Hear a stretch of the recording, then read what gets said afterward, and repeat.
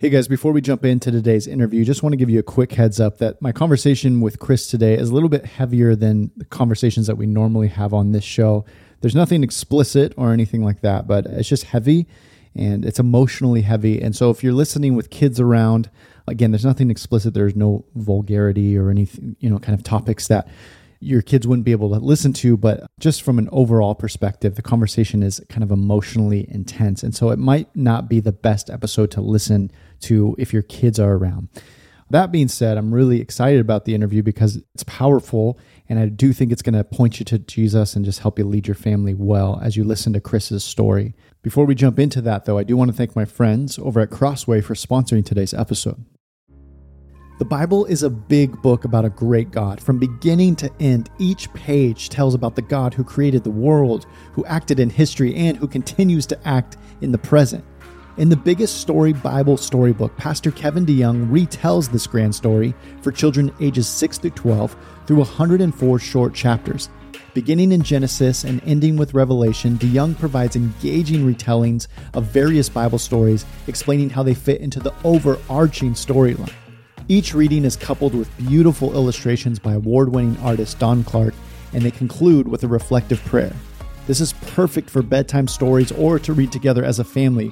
Both children and you as a dad alike will experience the captivating story of the Bible in an easy-to-understand and compelling way. You can pick up a copy of the Biggest Story Bible Storybook wherever books are sold, or you can visit crossway.org/plus to find out how you can get 30% off. Again, you can pick up a copy of the Biggest Story Bible Storybook wherever books are sold, or go to crossway.org/plus to find out how you can get 30% off today. Chris, I'm really grateful, man, that you took the time to hang out with me today. Dude, I heard your story from a mutual friend of ours, and I was actually supposed to meet with him one day. He said, "Hey man, something came up with a team member at our church, so I'm going to have to postpone our meeting." And I ended up reconnecting with him and got just a short version of your story. And immediately my heart just broke, as hundreds, if not thousands of people who heard your story felt the same. And then I just started kind of following you and your story from afar. It was just like, man, this guy is, you're a young dad and trying to figure out what it looks like to lead your family well. And now in the midst of some really painful stuff. And so I just want to, hear your story, if you're comfortable sharing your story with our guys. And then we'll just kind of talk about how you're processing all of that and what it looks like to continue to lead your family well in the midst of all of this. So I'll just kind of step out of the way and let you share your story, man. Yeah. So my wife and I, we had 5 kids. She's a warrior. She was kind of entrepreneurial spirit. And we always knew we wanted to have 5 at some point. And then we had our 5th girl was named Finley. We got 3 boys and 2 girls. Our 5th was named Finley. She was born March 24th of 2021. Really felt like our family was complete. Like we had done it. We'd kind of arrived, and now it was just time to build on that foundation, and knew that we were going to put in a few years of just really tired and exhausted. And then at the other side of it, knowing that we were going to raise these kids, raise them in the Lord, raise them to be productive members of society, all that stuff. And then 3 days after she gave birth, she had this pain in her back. We didn't think much of it. She gave birth upstairs in my house, right here. Wow. And labor was 55 minutes long. We had a midwife at our house, or else we wouldn't have made it to the hospital anyway. But so I'm well, you pushed the baby out pretty quick, maybe it's a back spasm or some pulled muscle. And it just kept getting worse until she was having a hard time sleeping. Ended up calling my buddy who works at a hospital. And he said, "Hey, 99% chance it's a back strain due to the positioning, whatever. But there's a 1% chance it's got some symptoms called a pulmonary embolism, which is a blood clot on the lungs. 25% of everyone with pulmonary embolism, the first time they know that they have it is they're just dead, because the embolism passes from their lungs to their heart. And then it just catastrophic heart failure is the first thing that they ever realized." So she had been following someone, unbeknownst to me, on Instagram who died of a pulmonary embolism while giving birth to their 5th kid. So it was all this was really fresh on her mind. Then we went to the hospital, and she was pretty nervous. And we got there, and the guy just kind of said in passing, maybe even a little bit tongue in cheek, "Hey, I'm glad you guys came today. It's a pulmonary embolism, and you might not have had much longer if you hadn't come." And I think he was trying to say it in a way that was winsome and optimistic, like, hey, cool, you guys did it. You made it. But that was kind of so scary for her that it kind of sent her into a little bit of like a mental tailspin. And my wife had never struggled with anxiety, depression, any correlated disorder, anything like that. And then we went home that night after she got started on some blood thinners. She's really naturopathic. So she got on she had to take a shot twice a day because she didn't want to take the certain blood thinner so she could still breastfeed and stuff. And so she had a little bit of anxiety about getting shots and everything. But then we went to bed. And then at like 2 a.m, she woke up and was just completely convinced she was going to die. So she woke me up and she said, hey, she's like, I'm not going to make it through the night. She felt her heart was fluttering. And so she felt like the embolism had passed. And so she said goodbye to me. She wanted to wake up the kids and say goodbye to them. And I just said, baby, this is not happening tonight. Like this is not really so I was just, let me call the doctor. Let me call the emergency hotline. Let me call an ambulance. Let me call someone. Yeah. That was abnormal behavior for her to like kind of be in a panic like that. 1,000%. Okay. Yeah. This is like a college softball national champion, got married when she was 19, had a baby 9 months later, and has had 5 kids in 7 years. So she doesn't really panic. She doesn't really get concerned about stuff. And probably her attitude towards mental health disorders prior to this would kind of be like, hey, you should just, try a little bit harder, work a little bit more. Because she just didn't understand it until she kind of found herself in the middle of it. And then she was fine that night. We went back to the hospital the next day. They said she's experienced some cardiac tissue death just from it losing oxygenated blood while the embolism was holding it back. They said it, but other than it feeling a little bit funny, like you've got nothing to worry about. We did a full-on EKG and all those other things. Angiogram, I think is the word that they used for it, but to take pictures of her heart and like listen to it and everything, she was fine. But something just had already clicked. And she started to associate sleep with that panic and that fear and maybe even death. So she just stopped sleeping. And when I say stop sleeping, I don't mean she had a hard time. I mean, she just stopped completely. And so after one night of that, she woke me up again at midnight. She's like, I can't sleep. It's kind of weird. And so I stayed up with her for the rest of the night. And, this part started to kind of snowball where if if you get a couple nights of bad sleep or no sleep, it can get pretty bad. And you start Googling, like, what are people like after not sleeping for 5 days? And as the numbers get higher, the articles get less and less, after 24 hours of sleep, there's a lot of weird stuff, but after 4 or 5 days, there's just no longer any more articles written on it because it's just so rare. And after night 4 of no sleeping, every day we would go back to the ER and they would give us they would pull back the curtain to like the next biggest drug to give her, and behind this curtain, we've got, so night 1 was like Ambien. Night 2 was like Ambien and Benadryl and Ativan, this like anti-anxiety mist, but they just kept going back and nothing was working. Her brain power was too strong. It wasn't letting her sleep. Jeez. So I don't remember if it was day 3 or day 4. She woke up in the night and she said, she told me that she started having like suicidal ideation. And I remember thinking to myself, like, what are you talking about? And I thought this woman just wants to sleep, and she's now conflated sleep with death. And so someone just got to get her to sleep and then we're going to be fine. And so go back to the hospital, like, please, someone put her to sleep. Can you like put a needle in her arm and like, let her how do you make people go to sleep for surgery? Like do that, do something. Yeah. So that carried on for 10 days. So 10 days of no sleep. Day 7, we put her in a behavioral health unit down in San Diego. And I went and visited her every day. She got the same thing for lunch. We ate lunch together. That was my visiting hours. And then I went back home and just took them 3 days in there till they finally gave her a dose intense enough that she got a few hours of sleep. But then again, every night was like hit or miss after that. And so she did about a week in there and then came back home and she did a little bit of therapy and stuff. And for a moment, we thought she was getting better. I was teaching up at Hume Lake then. And what they kind of diagnosed her with was like PTSD, because your brain just can't go through that kind of trauma and make it out okay. You can't not sleep for 10 days and then your brain be okay. Right. You can rewire synapses and your neural pathways get all screwed up. And so kind of after that 10 days of no sleep, I never got my wife back about who she was. And then she did this brainwave optimization thing and they kind of tested her trauma line in her brain. And a normal person like you or me, depending on what we've been through, will have a trauma number of about 2 or 3. A soldier returning from war might have like a 21 or 22. She registered at a 64. Oh my gosh. So it was just kind of off the charts. They didn't really know what to do with it. So they started her on these different therapies and her line was coming down. We thought it was trending in a good direction. Then we went up to Hume Lake And my son just became unconscious one day. He was walking and then just fell over like he was dead, and no response. And then the bottle of medicine that she was using to go to sleep every night was empty.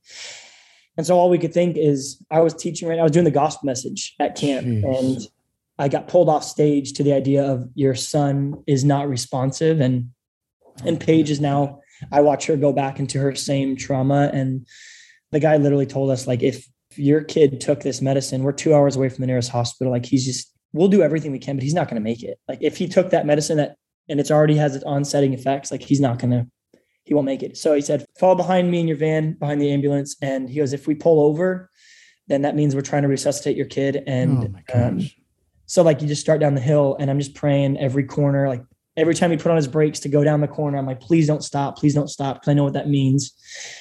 Got all the way down into Reedley. He ends up getting diagnosed after test with something called acute onset cerebrolitis, which is a weird autoimmune response to an onset of a disease where your body basically goes limp and becomes paralyzed for 2 to 3 days. It normally wears off within a week completely. But I mean, no one knew what it was until we went to one random hospital in Bakersfield, and the lady had just had her own daughter diagnosed with the same thing. So she was able to spot it right away, which is like such a cool God thing. And so, but my wife went back then. So where she had been healing and stuff, she went back worse than it ever was. So she went back to the same testing place the next week, and she registered a 75 rather than a 64. And it was just trending that direction. And then she just started talking hopelessly at that point. Schizophrenia had kind of set in, so she wasn't connected to reality most of the time. I had to start sleeping in a room with all 5 of my kids. I started right after she got home from the behavioral health unit, thinking that I kind of needed to protect them, because when you don't sleep enough and your brain gets rewired, like, you don't really know what's going to happen. So to protect them and to protect her. And so, yeah, we're just going to keep doing therapy and doing stuff like that. One day she was sitting next to me up on our balcony, and she just jumped off of it. And just randomly, we were in a normal conversation. And then again, she can go in and out of what's normal so quickly. And fortunately, she was fine at that point. But my kids saw it. She had landed close to my brand new daughter, which was on the floor down below. And that's when I knew, like, we got to do something more dramatic. And I started Googling what's the best PTSD mental health co-occurring disorder place on planet Earth. And it was kind of like the parable of the treasure in the field in scripture. It's like, once, I'll sell everything I have. I just got to get my wife back somehow. And so I did. Signed her up for this place in Tucson. It was supposed to be like the best kind of behavioral health unit for PTSD and co-occurring disorders that you could possibly imagine. And so we called them, asked like, hey, this is what's going on. She's kind of actively suicidal now. Like, even when we're driving there, she tried to jump out of the car on the way, and I had to kind of grab her and pull her back in. And it just wasn't her. It was like living with a different human being, and she didn't talk the same. She would go to the store and buy like 11 toothbrushes, and you didn't really understand why. And so it really felt like I was kind of like her doctor in the last few months, where I went everywhere with her. We never left each other's side. And so she went to that facility, and she was able to convince them to let her out of like the 24/7 monitoring into residential. And then 24 hours later, they found her. She had killed herself in her room, and her roommates found her. She was supposed to go to breakfast. She seemed fine at that point. And then she ended up taking her life between the hours of their check-ins. And so they tried to get the sheriffs there and everything, tried to resuscitate her, but it was just too late. So that's July 31st of last year. And so, yeah, they called me, and it's from Tucson. So I figured this was my daily check-in with her. The day before, I had talked to her about going to Costco with my kids by myself, and just the spectacle of what that was to have 5 kids and a dad walking through Costco hallways. And I was kind of proud of myself, like, these are things that she could do in her sleep that it felt so left-handed for me to do it, but I was trying to make her proud of me, like, hey, I want to give her assurance that I know you're getting healthy, and you're a hero for doing this. And because she didn't want to go, obviously, to start with, because she had to be away from us for 30 days. And then the next morning they just called and said, Mr. Hilken, this morning your wife attempted suicide. And so I kind of paused, and I'm like, what does that mean? Did she take one too many pills and now she's in the infirmary? Like, what do you mean? But then she said, and your wife was successful in her attempt. And I just remember thinking to myself, first of all, like, what a weird way of telling me that. And secondly, like, you're just, I felt like I felt my knee like collapse, and you just start to, and I think probably part of the way that God built me, or maybe built men in general, is like my brain went right to those kids and right to like, what does, life look like? And it didn't even seem like it was the time to mourn like me missing Paige. It just felt like I had to go into like military mode. Like how am I going to tell my kids? Like, how do you sit your kids down and have that conversation? And then knowing I had to call like her dad, like who gave her away at the altar to me. And now I got to call back and say what happened. And like, I just feel like my whole world kind of like collapsed on itself. And so that was just the beginning of like months and months and months to this day of just like in and out of grief and waves of pain and confusion and, depression, anxiety, what's next? How do we do what we do? And fortunately, I've been in an amazing community of faith here that's been with me through everything. But that's kind of the navigation now on a daily basis, is being a single dad of 5 kids in the middle of a grief pattern and mourning process with them, and answering questions from little ones who partially still don't understand what the heck is going on. And the younger ones, my oldest one's 7, so he can process enough to know mommy's not coming home. And my daughter Harper is 5. And so she can get it to some extent, but then the younger ones, will regularly ask when she's coming back, or when can we go see her? Or it's just a world. It's a fraternity you never really want to find yourself in, but then kind of looking at it and going like, God, you give and take away, and what the enemy intended for evil, you intended for good. And so like, it's not if you're good, it's that I know that you're good, but just help me understand what you want this to look like, and what do you want me to do? Like, what does life look like now? And so I went from being like I'm teaching every weekend to thousands and thousands of people on a big stage and talking about the idea of suffering, the theology of suffering, and the theory of what it means to be in it. And then to find myself just absolutely steeped in the deepest pain imaginable has been both, deeply painful, at times humiliating, but also refining at the same time. So that's just kind of my journey as it's been for the last year up until today, where we celebrate my daughter's 1-year birthday in 3 days. So it's been kind of 1 year since everything kind of kick-started. So yeah, that's where I am. Dude, my heart's just ripped out of my chest, man. Jeez. How did you tell the kids, bro? Something in my head told me you don't want to tell them this twice. And so I wrestled immediately with, do I tell them what happened to her, or do I just say that she's not coming back? And I don't know why, maybe this was the wrong move, but I really felt like I wanted to establish credibility with them and tell them the hard things, let them ask those questions while they were in a safe environment.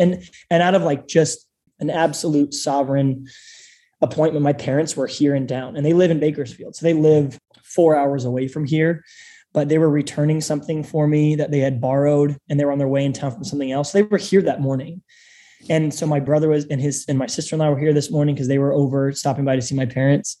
And so I got to walk down into a room full of family rather than just me. Like, I just couldn't imagine walking down there with me and the kids. And so I first sent them upstairs and I told my parents, and I couldn't say your name. I just said, my dad stopped what he was doing and looked up at me, and he just said, Christopher, what? Wait, what? And I said, she's dead. And they said, what do you mean? I said, Paige is gone. Paige is dead. And everyone just collapsed, just in like a puddle of themselves. And I started crying, but I just said like, hey, this is the most unfair request, but this is already, even though they don't know, it's going to be the worst day of these kids' lives. And I got to tell them. And if they walk in and their whole support system is inconsolably yelling and screaming, I don't know that they ever get that out of their head. And so I'm asking you guys just to compartmentalize as much as you can. Let me tell them, and let's be there for them. And then there's going to be a lot of time today for us to go and to be with each other and to mourn and to cry and to weep and to wail. We kind of took 5 minutes, and then I brought him down and I just said, hey, my dad had cancer, stage 4 cancer a couple of years back. And so we talked a lot. We prayed a lot then about my dad's cancer. And I said, sometimes cancer can make the body do things that the body doesn't want to do. It can make it convulse. The sicknesses can make the body's heart stop. It can force the body to do things because sicknesses can do that. because of the sin in this world, there's these gross things called diseases. And sometimes they set in on people and then they make them do things they don't want to do, or they hurt them in ways that they don't, that the people don't want them to. And they said, like, remember where Pop-Up had cancer, in his neck? And now he's got a big scar there from where everything happened. I said, you can get diseases of the brain too. And your mom had a disease in her brain. And just like a disease in your body can take your life away, so can a disease of the brain. And the funny thing about a disease in the brain is it can tell your brain to actually take your own life. Your brain, in really, really rare circumstances, and mommy unfortunately had this disease where your brain tells you to kill yourself. And guys, I just need to tell you, that's what happened to mommy. Mommy died this morning, and we are here for you and we love you so much. And I know I told you mommy would be in there for 30 days and we would see her again. And that was our intent, but that sickness got a hold of mommy's brain, and now mommy passed away. So she's just we're not going to ever see her again, but we're going to pray right now and we're going to talk through this and we're going to answer any questions. And you're the people who love you and support you are going to be here for everything. And I just want you guys to know that as you start asking questions and as we start mourning and understanding what it means to live life without mommy. And so, my oldest just lost it, and he just comes, crawling in my arms. And then Harper is my 5-year-old daughter, and you just watched her wheels spinning and probably didn't understand the gravity of it fully, but then just kind of taking a clue from her brother, did the same thing. And my son Brady didn't get it, but he just now knew everyone was crying. And now I think it was just kind of fear for him. And then Leo, he's at the time he was 1, just no clue what's going on other than everyone started acting weird. And then obviously Finley was just brand new. So whatever it was, I didn't want to tell him that she passed away. And then Peyton asked me 2 months later what happened, and then go through that process again. And I knew I had family there. And I was like, I'd rather just do it all at once. And it's almost like when you talk about kids that are adopted, it seems like now kind of sometimes the working model, if you will, is to let them know they're adopted from day one and have like an annual gotcha day where you were adopted into the family, rather than waiting for that big crescendo moment when they're 13 to tell them, or to never tell them at all. So that rang in my head, and I said, I'm just going to do this right now. And it's actually ended up working out really well, because then we can reference it. And then through the memorial and everything, I heard people talking about it all the time. Yeah. And they never had to ask that question. So that's kind of how I explained it to them. Man, first, dude, thank you for being vulnerable enough to revisit that. It's so fresh. Like it's still so fresh. Oddly enough, man, my 3-year-old was playing with her older sister just 2 days ago, and they're just little girls, but they were kind of rustling around in a very light way. But my 3-year-old just went completely unconscious. She was out for several minutes. We called 911. We're in just pure panic. No way. And we were like, just all this, but all that experience of just like, what the heck is happening? And we still don't know what happened, other than the paramedics got there. She eventually came awake and kind of got her wits back, but we don't know. They don't know what happened. We don't know what happened. And she seems totally fine now. We're just like, did God just like miraculously save her from something? Or like, what do we need to keep? Anyway, we're in the thick of that. The reason I say all of that is because for the last 2 nights, I'm like, I can't sleep. I keep repicturing that. And I was telling my buddy who's in the counseling program right now, he's going to school to become a counselor in San Diego, actually. I was just telling him, I'm like, I know a lot of people go through a lot of hard stuff, but I feel like this kind of micro PTSD, like I'm replaying all this. I say all of that, man, to just like, you've experienced a lot of trauma in a really short amount of time, obviously huge with your wife and her taking her own life. And then even if you set that aside with what happened with your son, like major trauma in a short amount of time. Like, I guess that was a really long-winded way of saying, how are you doing like today? Like, how are you, just like brother to brother? How are you doing, man? I would say like maybe the word is triage in my brain, where it seems as though the answer to that question is I'm doing fine. There's a new normal. If your scale used to go from 0 to 100 and your best day was 100, your worst day would be like a 60, on any typical day. And I feel like day one is like my scale only ever went to 30.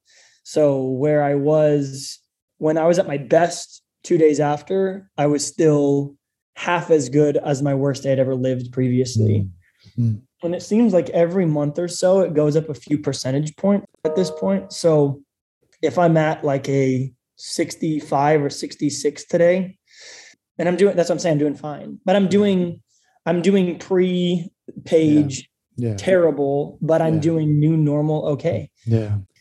It's just triage. I mean, it just feels like go mode. It feels like it seems like there's going to be a season to kind of slow down and to do all that stuff. But right now it just seems like maybe part of the therapeutic nature of it is you just jump from thing to thing, and getting to be there for the kids and everything has been wonderful. And, like last night, my son Brady crawls into my bed and like 9:00, and I just hold him for like an hour and a half and we talk, and I kept him up way too late.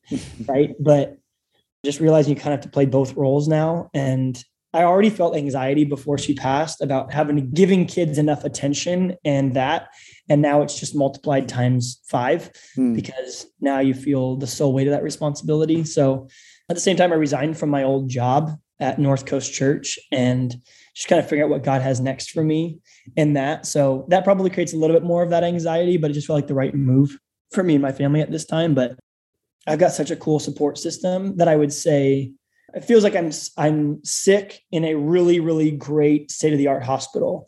You know what I mean? I've got so many different things so it's the state of being sucks. Yeah. And I still miss her every day. And then, I know, like being a dad and a homeschooling dad, I'm trying to like figure out how to keep everything, all the plates spinning. And that can get really frustrating sometimes, but I couldn't imagine anyone going through this without Jesus. Yeah. I couldn't imagine anyone going through this without a good faith community. And I couldn't imagine anyone going through this that didn't have a good connection with their family who has stepped in so big for me and been there through everything. So I feel like almost like sovereignly God has constructed my life in such a way that he knew this fallout was going to happen and I was able to get caught. And so in the middle of it, I couldn't ask for a better way of going through something that's just the sourest lemons that life has to offer. So that's kind of my state, if that makes any sense. Sick, but not getting worse, trending upwards and in a state-of-the-art medical facility. And I feel like I've got all the resources at my disposal that I could possibly imagine. And so I'm not complaining at all. I feel like people who experience loss, like just look at the world differently. There's almost that you realize how short life is and like finite things are, and you're able to zoom out. Things that maybe felt like a big deal aren't as big of a deal. If you like, I don't want to put words in your mouth, but I imagine there's sometimes you just kind of want to shake other people who are like stressed out about certain things or like going through whatever. And you're just like, oh my gosh, like just zoom out a little bit, like, zoom out. For the dad who's just like, there's a lot of guys listening right now who they're just hearing your story and they're like, holy cow, dude, like this guy's experienced a ton and his life is what feels like pretty normal. He's just going to work. He's listening to podcasts as he's driving or whatever. Like, I guess, what would you say to somebody who just maybe feels a kind of a sense of apathy or just like, they're just kind of going through the mundane, like with a sense of urgency that you now feel? What would you want to say to maybe encourage a dad in their perspective of life and fathering and husbanding and discipleship and all that right now? Yeah, that line is super fine, right? Between creating emergency in your heart, but then not living in guilt and shame, surrounding it. I actually I set an alarm on my phone. It's Monday through Sunday alarm every day. There's 9 of them a day. And they're all just different reminders to me as a dad. And so the first one is it kicks off at 7:30 and it says, be present one day closer to your kids leaving. And it's just a reminder. The first thing that I do when I wake up, that I was challenged by my mentor a while back. And he said, what would you, if you could have all of the money in the world and the resources in the world and the best house you could possibly imagine. And this is before Page passed, and the best marriage imaginable, but your relationship with your kids for the rest of your life was faulty or broken or misaligned. Would you ever push that button? And I said, no, I would never have that. And so he just said, I want you to understand the importance. There's not a money amount someone could give you. There's not a time amount someone could give you. There's not any kind of pleasure someone could ever give you that would undo the pain of you not being there for your kids and having some disconnected relationship with them. And so he said, every day when you wake up then and you engage with your kids, realize that that engagement is something that you wouldn't pay $1 billion to get rid of. You wouldn't pay all the resources in the world to get rid of. Why do you need to see it every day as that important to you? Because when you're able to zoom back and someone asks you, it's the same thing with like a marriage, you know, you see these people, or even pastors sometimes, who are building their church or building their organizations, and they're doing it at the expense of their family. And then they lose their family and they don't care about the church anymore. Yeah. Because they just go, wait, hold on. And so for me, that's been a huge wake up call. And the goofy part about it is like, I used to go to the office and it was the easiest thing I did all day. Because at the office, I get standing ovations for what I do. I can do a halfway effort and still do it pretty well because it's my giftedness. And I don't have to really be engaged. I can sit in a meeting and be half there and it's totally fine. And knowing that with the giftedness and everything, that I could go and do what I need to do at the time. And whether you're selling stuff or you're a doctor or you're a drywall or whatever it is, you know that there's almost a rhythm and a hum to your life when you're at work and stuff. And then come home, it's like a disruption. You know, their kids can be disrespectful and your wife can be short with you. And so the funny thing is because we're so consumeristic minded in America, and because we're so built on what you do and your success in that, I think we've lost the idea that the hard things of life are when you're at home. And I think when it becomes hard, we just go like, man, something's wrong. Yeah. But I love how one pastor put it. He said that the term sloth in scripture is best described as the failure to do the hard work that love requires. And I feel like that so much more in parenting than I do anywhere else. I know the hard work that love requires. I just don't want to do it. And so my challenge to anyone would be, if it feels like a discipline and if it feels difficult or whatever, like there's nothing in anyone's life ever that was satisfying, fulfilling, or worth your time that wasn't difficult to do. Like you think about marathon runners, you think about the reason we clap for someone's 50-year wedding anniversary. It's because of the thousands of tumultuous, painful days and hard moments. And so it would just be from one dad who's going through it to another, do the hard work that love requires. Cut yourself a break. For me, I had to set reminders. Now my reminders constantly kick me out of like, I'll be Googling something, my kids will be talking to me. And the last thing that I committed to doing, there's a great TED talk on this, but I always say yes whenever my kids want to play with me. And I always lay on the ground whenever I'm doing something different. So if I'm around my kids, I'm laying on the ground because then I can be a jungle gym to them. What I found is like when the kids want to engage, they don't do it on my schedule. You know, when they want to have a hard conversation about Paige or my wife, they don't do it on my schedule. They do it when I'm willing to just be with them. And so for me, it's, if I need to look something up on the internet, I do it on the ground because I know Leo's going to jump on my back and I know that Harper's going to start playing with my toes. And I know that. And it's in those moments that I find them going, hey dad, what do you think about this? It's not when I go, hey guys, we're going to have family time. Yeah. Almost like you catch them off guard. So for me, it's just being more intentional with those things. And that would be mine. Chris, I'm so grateful, man. I really am that you took the time to, I didn't know when to reach out. I wanted to reach out and hear your story, but I didn't know when would be a good time. And so I don't know if I picked a good time, but I'm grateful that you came on and you shared, and I think it's going to be really encouraging, impactful, and I think it's just going to point a lot of guys in the right direction, man. So thank you for doing this. Thanks, man. I appreciate it. It was fun. Enjoyed it. Hey guys, I hope that interview was helpful for you and pointed you toward Jesus as you listened to Chris's really hard and really compelling story. One thing that he mentioned in the interview was how he has a good group of community around him that's supporting him through this hard time. He said, I didn't know how I would be able to go through this if I didn't have a good community. If you're looking for like-minded men that you can connect with, we would love to have you part of the Dad Tired community. You can do that by going to connect.dadtired.com, or this September, we have our very first Dad Tired retreat where guys are going to get together face-to-face. We'd love to have you come be part of that. You can go to dadtired.com/retreat. I love you guys. I'll see you next week.